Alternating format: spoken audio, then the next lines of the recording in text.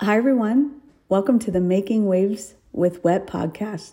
In every episode, you'll get a glimpse into the latest news, insights, and the real people who are making waves in the wastewater industry. Plus, you'll hear the stories and some of the behind-the-scenes secrets about how WWETT comes together. So thanks for listening and enjoy this episode.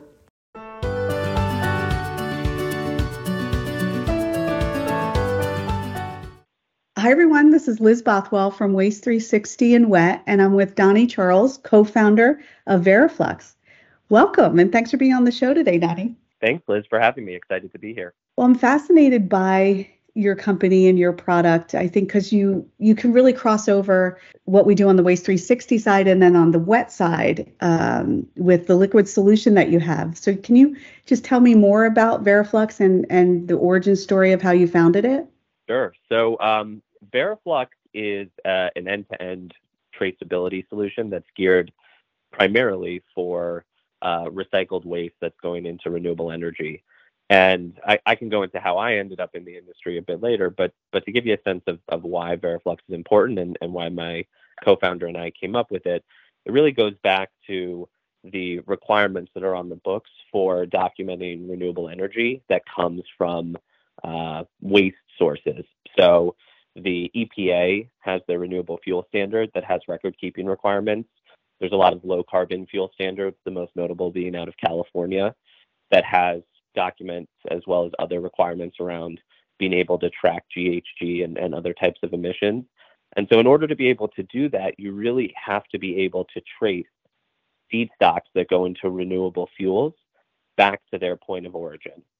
And when you're talking about recycled waste, that can be really difficult to do. We're talking about fats and oils that start at restaurants. If you're talking about used cooking oil as one example, the type of waste that comes from French fries that's fried at your local drive-through, and then they have to dispose of it behind the restaurant, and then that ultimately ends up in biofuels. But those requirements that I just mentioned are such that you have to be able to trace that it came not just from used cooking oil, but that the actual material came from a certain restaurant. So it actually came from McDonald's on Main Street. How much came from there, when it was picked up. I mean, that's the extent to which there's traceability requirements. And the reason why those traceability requirements exist is because the government at the federal and at the state level provides greater incentives for recycled waste. And so you have to be able to prove that fuel is actually coming from that recycled waste. All that's a long way of saying that that's the context for why my co-founder Scott and I ultimately decided to found Veriflux, because we were in the waste to energy space. We were working with used cooking oil and helping to refine it to provide it as a feedstock for biofuels. And we realized that there wasn't a good mechanism to be able to trace that type of material from its point of origin. I have a tech background, and I said, there's got to be some software solution out there that can help us do that. We looked extensively. There wasn't really one, and that's when we decided to found Veriflux, and it's been a great ride ever since. Oh, that's great. Good story and good reason to build it out. Now, your entire model is really based on collaboration, and I know that's not always easy. Can you talk about the stakeholders you had to bring into this and bring to the table to talk about this in order to make it happen, and sort of your philosophy on approaching partnerships? Sure, yeah. It the point about collaboration is a great one, because when you talk about waste to energy, ultimately you're talking about a supply chain. And that supply chain, in some rare instances, is fully integrated. In most cases, it's not. It's a lot of different stakeholders across that supply chain. And so when you have to trace materials from origin all the way to destination, you really have to have different stakeholders collaborating across that supply chain. You need to have the company that picks up the waste material collaborating with the company that processes it, collaborating with the company that further refines it, and then ultimately the company that produces it into fuel, and then even further, the company that ultimately consumes that fuel, right? That's the extent of the supply chain. And the challenge is, historically, no one along that supply chain wanted to share that information, because that information around where they're sourcing materials is sensitive, competitive information. If I'm a collector of a raw material, of a waste material, and I share that downstream with other folks in the supply chain, there's a decent chance that those folks in my supply chain on any given day, they might be my collaborator, but the next day they might be my competitor. And what I'm sharing with them is effectively my customer list. It's some of the most sensitive competitive data that I have. And so part of what we did in building Veriflux was to build a mechanism where everyone across that supply chain would feel comfortable sharing the data, because what we do is we actually anonymize the data when it's shared. So if a collector of a raw material shares data into the system, they can view that raw data, but everyone downstream that needs to then subsequently see that data, they see an obfuscated or an anonymized version of what was shared, and specifically what we're hiding or anonymizing is that competitive information. And so that way everyone feels comfortable sharing the data. Ultimately, when it gets to a regulator, when it gets to the EPA or CARB, which is California's body that's responsible for LCFS, when it gets to one of those regulators, they can see the raw data comprehensively, but every stakeholder along the chain shares it in its raw form, but then subsequently it's seen in an anonymized form, and that really incentivizes the collaboration that's needed. The other challenge that I'll just quickly mention to that type of collaboration is the digitization of the records themselves. A lot of the waste energy industry is still very paper reliant, or to the extent that folks have some digital systems, their Excel or there's some other system that they've customized for their particular use case. And that makes it really hard to share data. It's really hard to share when you're emailing Excel spreadsheets or things like that. And so part of building Veriflux was to help with that data sharing, and also to lower or reduce the barrier to enable that data sharing by having a common scheme that everyone can use, a common platform that everyone can use to enable that type of data collaboration. Oh, interesting, for sure. And I think that hurdle that you mentioned at the end it's quite common, I think, in the waste and recycling industry in general, right? A lot of it was paper, and then it went to Excel, and then what's that next phase? So your technology really seems to step in and help with that. Exactly. And it sounds simple, right? We're just going to be the next latest and greatest version beyond Excel, but it's quite complex. You have historical data, you have data that in some cases can be collected using, let's say, our mobile app, but in other cases, there's still third parties that haven't yet come onto the system. And so you have to enable them to really onboard their data in a mechanism that works for them. And so mapping out all those different use cases and providing a solution that adapts to all those different use cases was quite complex. And I'm proud that we've been able to accomplish that. Oh, that's great. Do you have any advice for anyone else who is, and it may not be necessarily in this realm, but who has to bring a lot of stakeholders together about approaching that type of partnership? Yeah, I think the best advice I could give is really to start by breaking down the challenges into into their most basic form, and to try to remove assumptions that you might have based off of your own perspectives. I mentioned earlier, my co-founder Scott and I, we were already in the used cooking oil refining business, and so we came from that perspective. But a lot of the other points across the supply chain, as we looked to those and how we would have the software solution address those, we had our own assumptions about what made sense for those different stakeholders. Those assumptions, I'd say half the time, were wrong. And thankfully, because we challenged those assumptions, and because we worked with the different stakeholders and interviewed them and tried to understand their day-to-day operations and so forth, we were able to build a solution that at its core really got to what they were trying to accomplish. And I'll give you one example of that. I mentioned that one of the stakeholders in let's say a used oil, like used cooking oil scenario, is a collector, someone that'll go to a restaurant and actually pick up the oil. Now, if we built Veriflux just as a compliance solution, at its core, it is a compliance solution, but if we built it just as a compliance solution, what we'd be asking of that collector is that in addition to them servicing the restaurant, which is their primary business objective, in addition to them complying with federal, state, and local regulations around servicing that restaurant, for example, Department of Transportation, the number of hours you can drive, things like that. In addition to all those other things, now they had to use another platform for compliance. It just adds a lot of extra burden to their day-to-day workflow. Alternatively, what we did is we built out a collector module that allows them to do things like track pickups, see the last time that they serviced a restaurant. We're using some machine learning to be able to predict the next time that they're going to have to service a restaurant. We're doing intelligent routing using machine learning. So we're adding all of these value adds to the platform that from a business perspective enhance their business operations so that their use of the compliance tool isn't a burden, it's actually a value add. And we only arrived at that perspective because we took the time to actually meet with the different stakeholders and understand what they truly need. Oh, that's amazing to hear.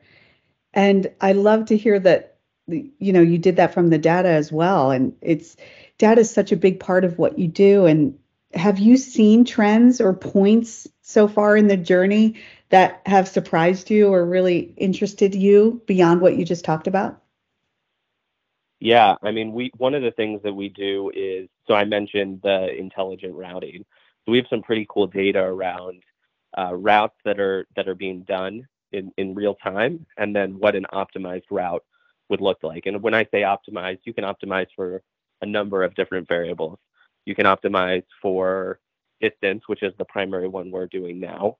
But there's other things you can optimize for, like traffic, time. Certain restaurants can only be serviced at during certain durations and things like that. So when we look at the data, what we can see is that based off of our own modeling, that we have a number of folks in the supply chain that are doing routes that could be better optimized. And the cool thing about that is it not only helps them from a business perspective, but it ultimately serves the primary goal of what, let's say, the federal government or states like California are trying to accomplish, which is reduction of emissions, which is to say that if you can reduce the amount of mileage, you are effectively reducing emissions that go into the collection of that raw material. And that's just the starting point of where the data can really take us. I mean, from there, we can look at things like energy usage for the refining of the raw materials. There's a whole bunch of other areas where the data can really come alive. And that's really what's neat once you have data in a warehouse, for lack of a better term, is you can build on it and start to do some really cool things analytically and from a machine learning perspective. Oh, big time. And then, like you said, you can watch it grow over the years and see that. That's awesome. That's also data that a lot of times these different stakeholders don't have in a format that really enables them to evaluate their own business operations. And so the cool thing about reducing that digitization burden and threshold is now that they're on a system that really captures that data, they can start to look at that data from a business operations perspective and no longer have it just in Excel or siloed somewhere else, but really have a comprehensive view of their business. And one of our core tenets is data portability as a right. We have APIs, we have mechanisms for you to take your data from the system and share it elsewhere. And so it really, our system becomes an enabler for business operations across the supply chain. So valuable. And so I saw that you have a pilot program going with New York City and WM. Can you share more about that? Yeah, we've been really excited to participate in that program. It started in September and it concluded in December. And that was a pilot program that was run by New York City's DEP. And as you mentioned, we did it in conjunction with WM. And what we were doing is actually tracing waste material from restaurants and some other locations across New York City through processing and ultimately into New York City's Newtown Creek facility, which creates biogas. And so I think that what'll come out of that, the results of that pilot, is it'll showcase what you can do when you start to have that data and what you can do from an enforcement perspective. on one hand, and then on the other hand, from an incentive perspective, because it kind of goes hand in hand. If you look at it from a regulatory perspective, is on the one hand, you want to enforce regulations you have on the books, but on the other hand, once you have that data, you can start to become a little more nuanced in how you incentivize folks to be in alignment with different goals that you have as it relates to renewable energy, and that really is a key point. One of the major indicators that's used in addition to greenhouse gas emissions is carbon intensity within the renewable fuel industry. And so there's constantly talk about what is the carbon intensity, the CI score of any particular raw material, feedstock, or biofuel that's produced. And what gets lost, I think, in that discussion, while it's a valuable discussion, is that those scores tend to be static. They're usually based off historical data. And what we're trying to do is not only inform and provide folks a mechanism to capture that historical data, but also then to be able to refine that data in real time and to move regulatory bodies to a place where you can actually look at carbon intensity or GHG in real time and then either enforce or incentivize accordingly. And the cool thing is that New York City's DEP is on the cutting edge of that. And we had an incredible opportunity to work with them and with WM on that pilot. Oh, that's great. Will you be sharing results of that anytime soon? Yeah. There will be a report that will come out later this spring, I think is a fair timeline.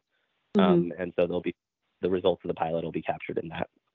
Oh, very cool. So I'm curious, how big is the market for renewable diesel production? Oh, that's a great question. Renewable diesel has been growing at a compounded annual growth, I want to say, of 33% year over year. It's important to just for a second to take a step back and explain some of the distinctions there. So when you talk about renewable fuels, there's obviously a number of different categories. There's wind, there's solar, there's a bunch of stuff that you're probably familiar with, and then there's biofuels. And historically, biofuels have been considered biodiesel, and it's what most folks are familiar with because there was a biodiesel boom at the end of the 2000s, that decade. More recently, though, there's been a transition towards renewable diesel, and part of the value proposition of renewable diesel is that it's a drop-in fuel. So whereas with biodiesel you had to do a number of things, change the engine, do things like that, with renewable diesel you can actually just drop it in with regular diesel, and it has all the same characteristics and works all the same ways. And so because of that, there's been an increased focus on it, along with sustainable aviation fuel, which was a big driver in the recent Inflation Reduction Act and some of the incentives that the government put in as part of that. All that to say that you're going to see significant growth in renewable diesel over the remainder of this decade. And to quantify that, I think that the compounded annual growth is somewhere in the range of 20 to 40%. It changes based off of what plants say they're going to come online and when they say they're going to come online. But the production is expected to reach close to 8 billion gallons per year within the next 5 years. So it's pretty sizable, and that might even be an outdated number because a lot of those numbers are updated as new plants announce that they're coming online. So it really is a burgeoning industry that I think from a transition fuel perspective, you're going to see the remainder of this decade really be focused on renewable diesel and sustainable aviation fuels. Interesting. So do you think you'll tackle non-liquid food waste? It's such a big issue, and your technology seems like it's a perfect way to kind of help there. Yeah, it's a fantastic question. And the answer is yes, and we did. As part of the New York City pilot, we actually captured not only restaurant liquid waste, but we also captured recycled food scraps as part of that traceability program. So we can do both liquid and non-liquid physical form factors within the system. Frankly, we started with liquid because it's a little more difficult. Part of the reason why it's more difficult is you end up with a lot of blended product. Let's take, I know I keep coming back to it, but let's take use cooking oil as an example. You go and you pick up some waste oil from McDonald's, and then you go and you pick up some waste oil from Burger King. That ultimately gets blended in the back of a pumper truck, and then ultimately goes to some processing and refining location. So how can you say molecule for molecule what came from Burger King versus what came from McDonald's? And so what we had to do is we had to build out a number of different mathematical algorithms that allow us to account for not only how much was sourced from each location, but how much yield loss you get when you ultimately refine it, and so forth. There's generally accepted schemes like mass balance that are typically used among sustainability professionals to manage that, but it gets a little more complicated when you add in things like yield loss factor and so forth. So we had to build all of that into the system and allow that to be automated from start to finish. And so that's why we started with liquid, is because that's fundamentally more challenging than solid, because a lot of times solids can be segregated, or they can be packaged, or they can end up in a form factor that's a lot easier to trace. So we started with liquids, ultimately then migrated to solids. And I know I keep giving you cooking oil as an example, but we've really refined the platform to be applicable across any number of feedstocks, including new feedstocks that are being derived as we speak from either existing or completely new sources. And so we really are positioning the platform to be scalable to the entirety of the industry, not just biogenic waste fats and oils like used cooking oil.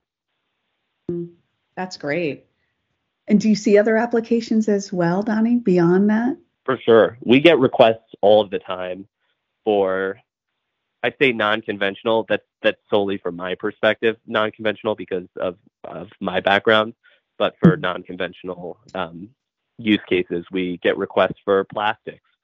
We get requests for, the other day, someone wanted us to trace wine. So we get some pretty interesting use cases that are outside of the waste to energy or biofuel supply chain market that we're primarily focused on. And what I think it really speaks to is the fact that consumers are much more discerning in the types of products that they're using.